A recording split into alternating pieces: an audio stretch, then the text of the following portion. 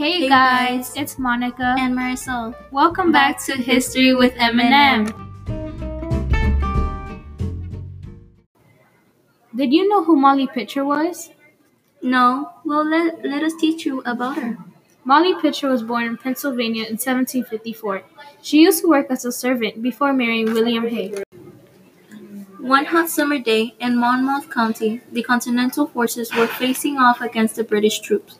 While she was bringing water to the American troops, out of nowhere she saw her husband collapse.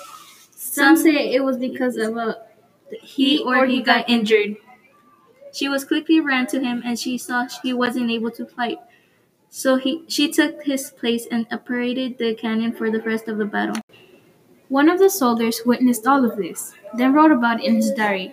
After the war ended, leaving them in Tuantai, Molly returned to Carlisle with her husband and he died years later.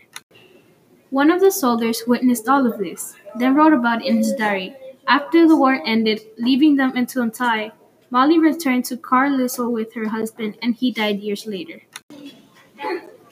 Did you know that in 1822, Pennsylvania awarded her an annual pension of $40 for services rendered during the war? Molly Pitcher died on January 22nd, 1832. She was 78 years old.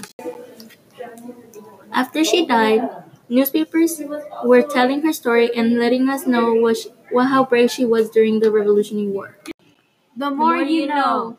Thank you for listening to History with Eminem. Have a good day.